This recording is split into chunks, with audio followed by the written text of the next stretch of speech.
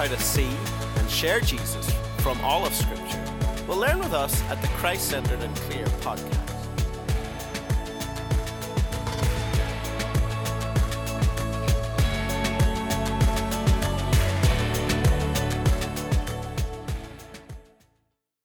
Welcome to the Christ-Centered and Clear podcast. We're in week 3 of a series by Jon Akin called How to Foolproof Your Family. Today's message is entitled How to Have a Happy Marriage. We hope this will be a help to you in your home and your marriage as you listen to Jon Akin apply the book of Proverbs to your life by pointing it to Christ. Today we're going to be in the book of Proverbs. So go to Proverbs chapter 5 as we continue our series on Proverbs, Foolproofing Your Family. And we're going to be in Proverbs chapter 5 here in a second. Now, you're going to see a picture on the screen of a guy who took a selfie while he was scuba diving with a shark right behind him. And that's a really intense picture. And the story behind that picture is that there was a couple from Oregon who got married, and they were in South Florida off Miami snorkeling and having some time in the water as part of their honeymoon.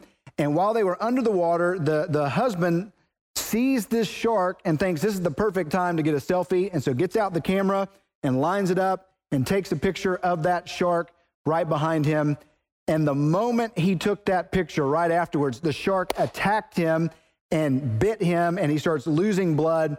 And the people that they're snorkeling with get the husband onto the boat, and his leg's been ripped off by the beast, and they get to shore and get him in an ambulance. And on the way to a hospital there in Miami, he dies in the arms of his newlywed bride. Now, the sad part about that story is it's not true, okay? It's completely a hoax. The photo was photoshopped, and that didn't happen, and somebody made up that story to try to freak people out or whatever. It is not true. It did not happen. What is true is that in 2015, more people died trying to take selfies than were killed by sharks. I mean, think about that. 2015, more people died by selfie than died by shark attack. And you can see all these crazy pictures of people on top of skyscrapers or on cliffs or between trains where they're doing all this stuff to line things up so they can get the cutest selfie, and so they can get all these kind of likes from people for the picture they post. And there were hundreds of people in 2015 who died trying to get the perfect selfie. Now, you and I may say to ourselves, that is so dumb. Why would somebody risk their life simply to get a cute picture that some people are going to like on social media? That is foolish. Why would you ever do something like that? Why would you play around for just a momentary piece of joy with your life? But here's the bottom line. So many of us do the exact same thing with our life when it comes to the issue of physical intimacy in marriage and unfaithfulness and the sin of unfaithfulness. The Bible says in Proverbs, can a man play with fire and not be burned? And there's so many people who are just like those people who destroyed their lives trying to get a selfie, who are playing around with this, who are hoping to get, some joy and satisfaction out of it, and for a few moments of pleasure are blowing up their entire life. And it's dumb.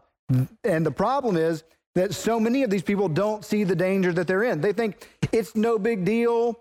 I'm just having a little bit of fun. It's never going to go anywhere anyways. And you don't see how right now you're in danger like those people trying to take the selfies. You don't see how this harmless flirtation is going to blow up your life. You don't see how the pornography that you're viewing is warping your mind to view women the same way that Hugh Hefner looked at women, rather than looking at women the way that Jesus looks at women. You don't see right now that these patterns you're putting in your life will one day lead you to a point where your kids will never forgive you for what you did to their mom, for what you did to their dad. The good news is Proverbs here in Proverbs chapter 5 gives us wisdom to save us from destroying our lives. Now, it's not the kind of wisdom that you think. As we said, people think that Proverbs is just this Israelite Dear Abby. It's just tips on how to live life. It's just getting the right information. But the problem is simply transferring information doesn't rescue you and doesn't change your life. It doesn't work simply to have the right facts. And the reason why it doesn't work simply to have the right facts is Proverbs tells us that wisdom and foolishness aren't simply a set of facts, that wisdom and folly are persons, that they are personal, that foolishness is a predator that is hunting you down and trying to wreck your life. And that ultimately that points us to Satan, 1 Corinthians 7, who's trying to destroy your marriage. Foolishness and wisdom, these two ladies represent two ways of thinking. The wisdom from below, that's satanic wisdom, and the heavenly wisdom that comes from above. And so this wisdom from below, this foolish wisdom, there are spiritual realities behind it that are pursuing you, trying to trap you. And on the other side, the wisdom of God is a person, the Lord Jesus Christ, who is pursuing you, trying to rescue you and to help you walk in the way of heavenly wisdom. And so we see here that wisdom wants us to have a marriage that isn't destroyed, that isn't just survived, but is enjoyed. That's what wisdom is trying to do, to protect us from destroying our marriage and instead to give us a happy marriage. And so how do you get a happy marriage? How do you have a happy marriage? Well, there's three things we see in this text. The first thing we see is this. You have to be aware of how unfaithfulness starts. It starts with communication and attraction. You have to be aware of how unfaithfulness starts. It starts with communication and attraction. Look what the Bible says here in Proverbs chapter 5 and verse 1. We'll read down through verse 7 to prepare for our study. And this is what Solomon writes under the inspiration of the Holy Spirit. My son, be attentive to my wisdom. Incline your ear to my understanding, that you may keep discretion and your lips may guard knowledge. For the lips of a forbidden woman drip honey, and her speech is smoother than oil. But in the end, she is bitter as wormwood, sharp as a two-edged sword. Her feet go down to death. Her steps follow the path to Sheol. She does not ponder the path of life. Her ways wander, and she does not know it. And now, O sons, listen to me, and do not depart from the words of my mouth. Solomon warns his son here about the sin of real physical unfaithfulness that you can fall into. He's warning his son about the sin of real physical unfaithfulness. And let's just be clear what the Bible means when it talks about unfaithfulness or immorality in this area. It means any deviation from exclusive intimacy with your heterosexual spouse. And yes, in this day and age, we've got to say all of those words. Any deviation from exclusive intimacy with your heterosexual spouse is a sin. Whether it's pre-marriage or extra-marriage, any deviation from that pattern that God's design is a sin. And so the dad is warning his son about this. Now, let's be clear. He's not a sexist, all right? You say he's just acting like all these women are out here trying to trap his son, and I just can't believe that he would say that. Here's the deal. Proverbs is a father talking to a son. If it was a mom talking to a daughter, she'd say, hey, beware of all those dogs out there trying to get you to give something to them that doesn't belong to them, okay? But this is a dad talking to his son. If it was a mom talking to a daughter, it would be the exact same thing, because let's just be honest. There are man-eaters and there are cowboy Casanovas, all right? And so he's warning his son about this. And it's not just that. The son is not an innocent victim in this. He says, you're accountable to make these decisions. You are responsible for your actions. And so he's warning him. And he says the first place that unfaithfulness starts is not necessarily where we think. It starts with communication. And verse 3 talks about her lips drip honey. Her speech is smoother than oil. Her smooth words rival the wise words that the father is trying to teach the son. And the question is, who's he going to listen to? Is he going to listen to the woman with her oily tongue, or is he going to listen to the dad with his wisdom? And it's no surprise, it shouldn't surprise us that unfaithfulness starts with communication, because men are suckers for flattery and being buttered up, And women crave conversation and crave communication. And so that's where it starts. And you'll do something that you never dreamed that you would do. And it all starts with just a little bit of communication. Hey, I wonder what my old high school girlfriend is up to. It's not going to be any big deal if I message her on Facebook. Hey, I wonder what my old high school boyfriend is up to. Maybe I should try to connect with them on social media. Man, there's this woman at work, and she laughs at my jokes when my wife doesn't laugh at my jokes, and she thinks I'm funny, and my wife thinks I'm corny.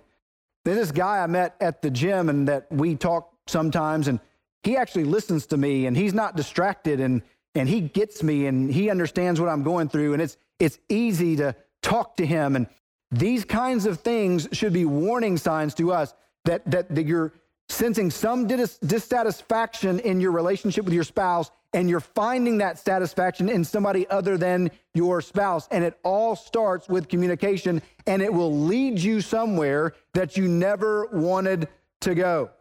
The second way that we are pulled into unfaithfulness is attraction. Listen to what the Bible says in Proverbs 6, verse 25. Solomon says, do not desire her beauty in your heart, and do not let her capture you with her eyelashes. That's the second way. Just like Jesus says, don't lust after a woman in your heart. He says, don't desire her, lust after her in your heart. Attraction is another weapon that pulls us away from loyalty to our spouse. And we have to understand that we live in a culture where pornography is everywhere and easily accessible, and everything in our culture really is over-sexualized. Commercials and clothing and sitcoms and movies and all these kinds of things, and it's killing us. It's training people to view intimacy in merely selfish terms, in merely about what it is for me, and to view women as objects rather than the image bearers of God who are to be loved and served. And so it's warping our brains, and it's causing us to think things about intimacy and marriage that we should never think in the first place. Now, on the other hand, for guys, that's a huge issue. For women, that is an issue for some, but for others, it's watching romantic comedies or reading romance books and seeing the main character in those movies or in those books and thinking to yourself, man, I wish my husband were like that. I wish my husband would be sensitive like that. I wish my husband would be funny like that. I wish my husband would talk to me like that. And then you're creating, by watching this and consuming this, you're creating dissatisfaction in your marriage. And here's the bottom line for men and for women. Your standard for beauty and your standard for handsome is not some external measurement or some external criteria that the world is telling you this is what's handsome, this is what's beautiful. Your standard of beauty, husbands, is your wife. And your standard of handsomeness, wife, is your husband. And that's who you find attractive. And so if you're married to a woman who's 8 months pregnant, you know what you find attractive? 8-month pregnant woman with a baby bump. That's what you find attractive. That's your standard of beauty. Remember one time John Piper said he was asked by a guy, he said, man, I just don't know if the woman I married is the right woman and the woman that God has for me. How can I figure that out? And John Piper said, pull out your marriage certificate, look at the name on there, and if it's the name of your wife, you married the right person, and that's the person God intends you to be with. And so your husband is your standard of what's handsome. Your wife is your standard of what's beautiful. And so don't allow attraction and communication to pull your heart away from your spouse. Let it pull your heart towards your spouse as you communicate with one another and as you are attracted to one another. So be aware of how unfaithfulness starts. Secondly, be warned of the consequences of unfaithfulness. And there are temporary consequences and there are eternal consequences. The sage here, Solomon, warns us of the consequences so that we can heed them, not want to experience them, and then walk in purity. Look what he says here in verse 8. Keep your way far from her, and do not go near the door of her house, lest you give your honor to others and your years to the merciless, lest strangers take their fill of your strength and your labors go to the house of a foreigner. And at the end of your life, you groan when your flesh and body are consumed, and you say, how I hated discipline and my heart despised reproof. I did not listen to the voice of my teachers or incline my ear to my instructors. I am at the brink of utter ruin in the assembled congregation. The first set of consequences that he warns us about are temporary consequences. If you are unfaithful to your spouse, you're going to waste your time. You're going to lose your money, at least half. You're going to potentially lose your health. You're going to be filled with regret and think, man, I should have listened when I had the chance. How foolish was I? You're going to lose your reputation and the respect of your kids. As my youth pastor told me when I was in youth ministry, he said, when you grow up and get married, if you fail here, your wife's going to leave you. She's going to marry somebody else, and somebody else is going to kiss your wife goodnight, and somebody else is going to tuck your kids in the bed at night when they go to sleep. And that's exactly what Solomon's warning his son. You're going to lose everything if you fall in this area. And so often we don't think about the consequences. There's an article a friend of mine wrote a couple years ago at the Gospel Coalition called Envision the End of Your Sin. And he's trying to imagine what it would be like as a husband who's been unfaithful to his wife to go home and to have to tell her what's happened. And so here's the scenario. Let me just read this to you. It's a great picture of Proverbs chapter 5. He says, I want you to picture walking out to your car and getting in. Drive down the road near your house and circle your neighborhood a few times. Picture the place where you walk your dog with your children in the evenings. Now pull into your driveway and walk up to the door of your home. Hear the scampering feet of your children running up to you and putting their arms around your legs, saying, Daddy's home. See the way they love and trust you. Drink that in deeply. Now tell them to go outside and play because you must talk to mommy about something. As you walk into the kitchen where she's faithfully going about her day, look at those smiling pictures on the wall. Remember the happy days you shared together. Lead her by the hand to your bedroom where you used to lay down together.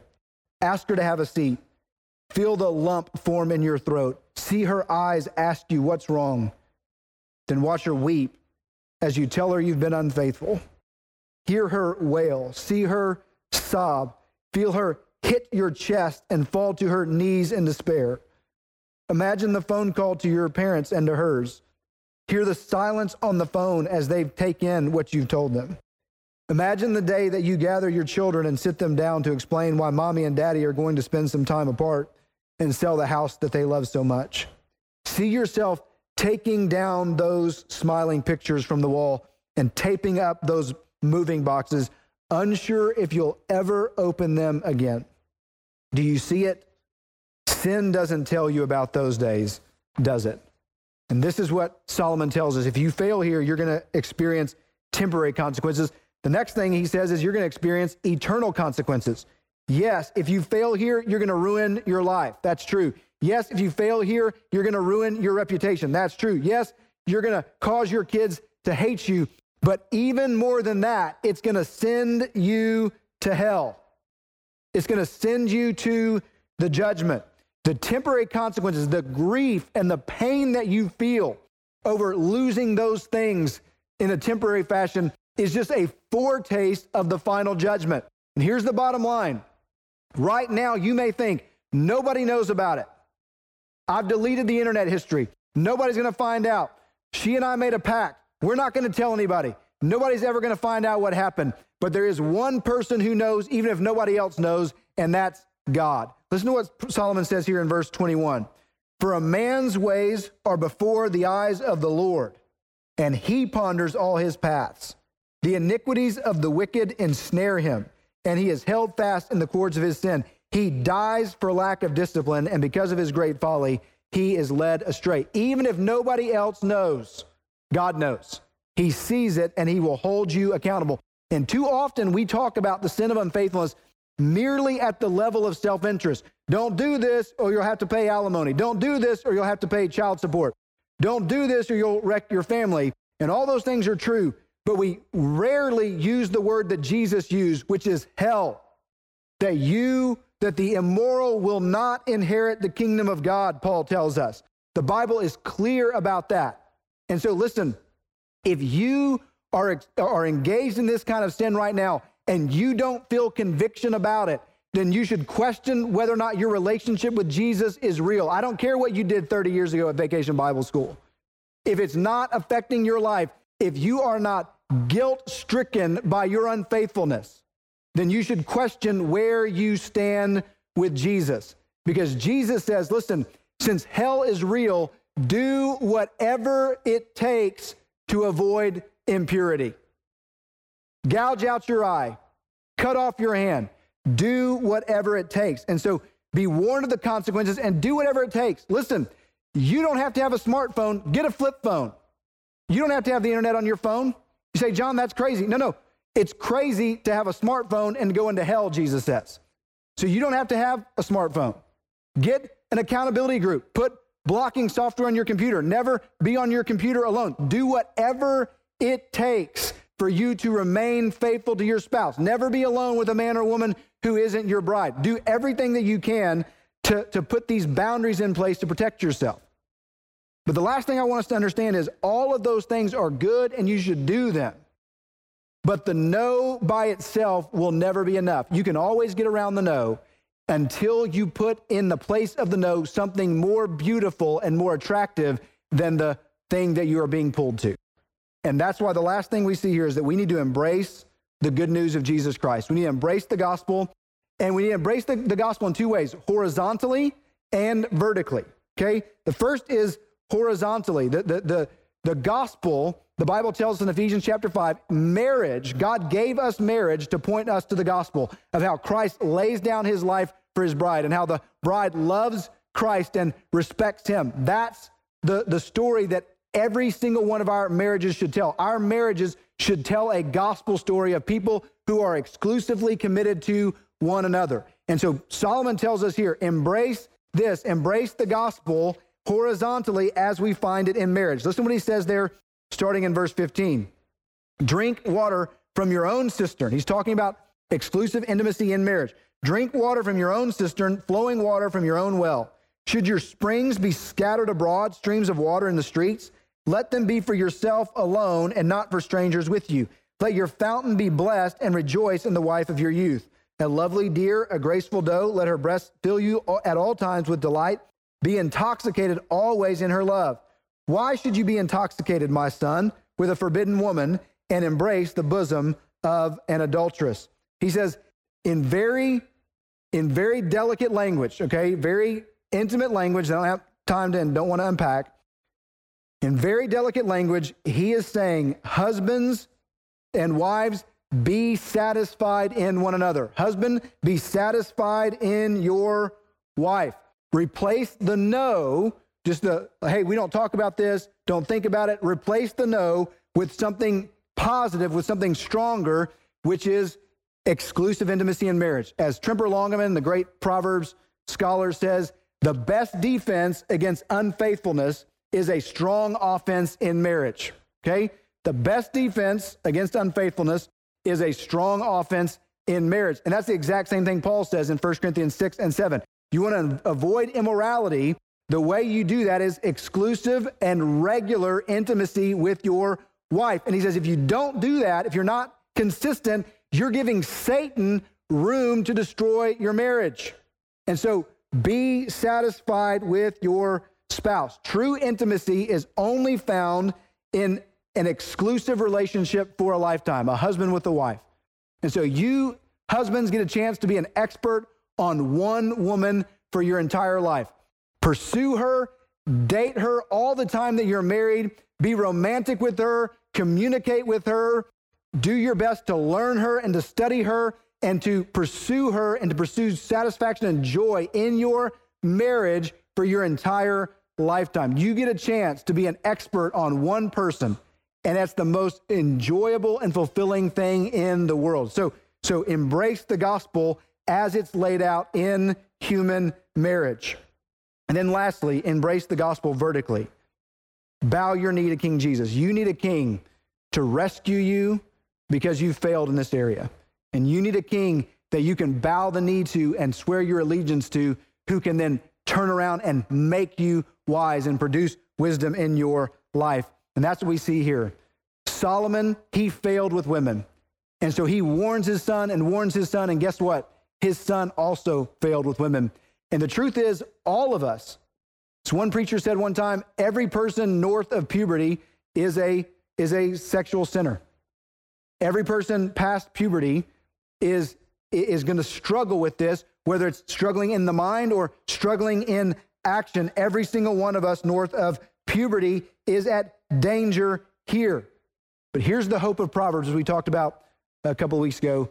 The hope of Proverbs is that there will be a king who is faithful. There will be a king who is pure. There will be a king who is greater than Solomon, who will succeed where he and everybody else failed. And this one who's greater than Solomon, the Lord Jesus Christ, the son of David, he doesn't defile himself with women. No, he purifies defiled women when he comes into contact with them.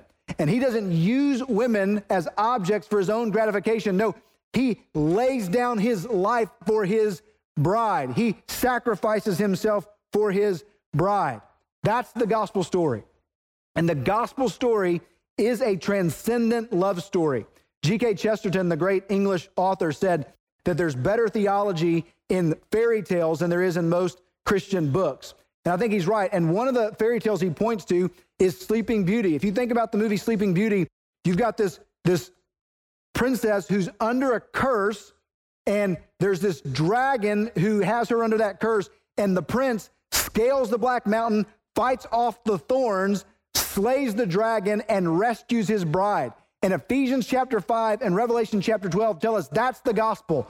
That this is the gospel is a transcendent love story where the king has rescued his queen from the curse. And it's only when that love story, and it's only when that king is more beautiful to you than the thrill of an affair or the thrill of pornography, that you'll be free to walk in purity. And so let that story captivate you and free you from unfaithfulness to your spouse. Listen, some of you right now are listening to this and you're not scared at all and you don't feel any danger, but you're taking selfies with sharks right now. And you're setting patterns in your life and you're involved in communication in your life that one may one day blow up your entire family. And so you need to be warned and you need to turn around and repent. And some of you want to follow God's design and you want to have that happy marriage that's enjoyed, but you feel crushed because you've already come up short and you think, man, I feel broken. I feel ashamed. I don't know what to do to pick up the pieces of my life. Well, let me just tell you this. There's a guy a couple weeks ago who sent me an email. I want to read this to you as we close. He was reading my book called Exalting Jesus in Proverbs, and he just sent me this email out of the blue to tell me a story. He said, I want to tell you how much your work in exalting Jesus in Proverbs has hit home to me. Although painful and convicting, Proverbs is God's word. For me, chapters 5 through 7 hit me in a way I wish it never would have. I sadly have a story of sin, of unfaithfulness that has rerouted my life in ways that I could never have imagined. My story consists of addiction. Acting out with pornography grew to where it wasn't enough. I was never satisfied. It eventually manifested itself in a 3-week affair with a coworker. Shame was absolutely ripping me apart inside. No matter how much I tried, I couldn't stop. I couldn't tell anyone. You know, good little Christians don't do this kind of thing. Even secretly using my wife and children as motivation wasn't enough to stop the downward avalanche of my life. The lies, the hiding, the masks, the pretending, the shame. They were too much for me to hold anymore. I couldn't let the truth out. It would crush my wife and destroy whatever integrity I had in my children's eyes. What would people think? If they really knew me, they would hate me. That's what I thought of myself. I hated me so much, I decided to have an accident so that no one would find out the truth of my secret life. But God had a different plan. He stopped me literally in the nick of time. Like I said, God had a different agenda for me. Just a few days later, I was confronted by another coworker who was also a dear friend. He stuck his neck out, willing to lose a friendship to save me from myself. It was the first time I could think with a clear head. I could hear the Holy Spirit say, if you really want out of this mess, all you have to do is turn around. I'm right here. This will be the toughest thing you'll ever do, but you can trust me. I've got you. It was the first time I told the truth. It was like an elephant fell off my shoulders. The honesty caused me to live again. It did throw my bride headfirst into a nightmare that she did not deserve. You talk of the consequences of this disgusting sin, and you are dead on. The fallout has been beyond words.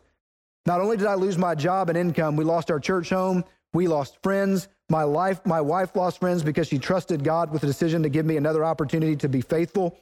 Of all the things lost, the finances, the friends, our church, and the list could keep going, the most devastating loss for me was the loss of my best friend's trust.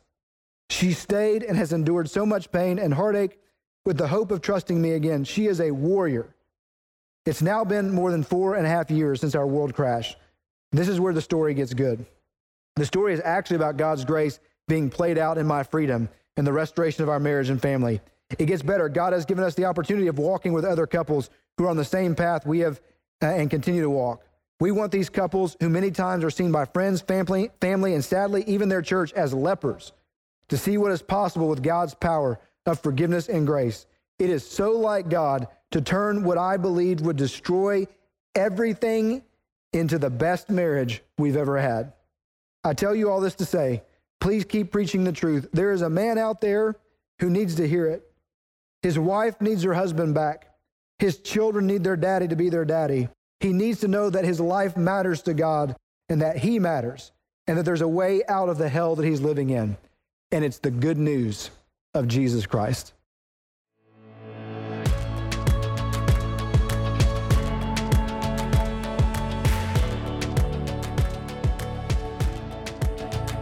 Thank you for listening to the Christ-Centered and Clear podcast. If you have questions or topics or texts you would like us to consider for future podcasts, please contact us at christcenteredandclear@gmail.com, and please visit us at christcenteredandclear.com for more resources.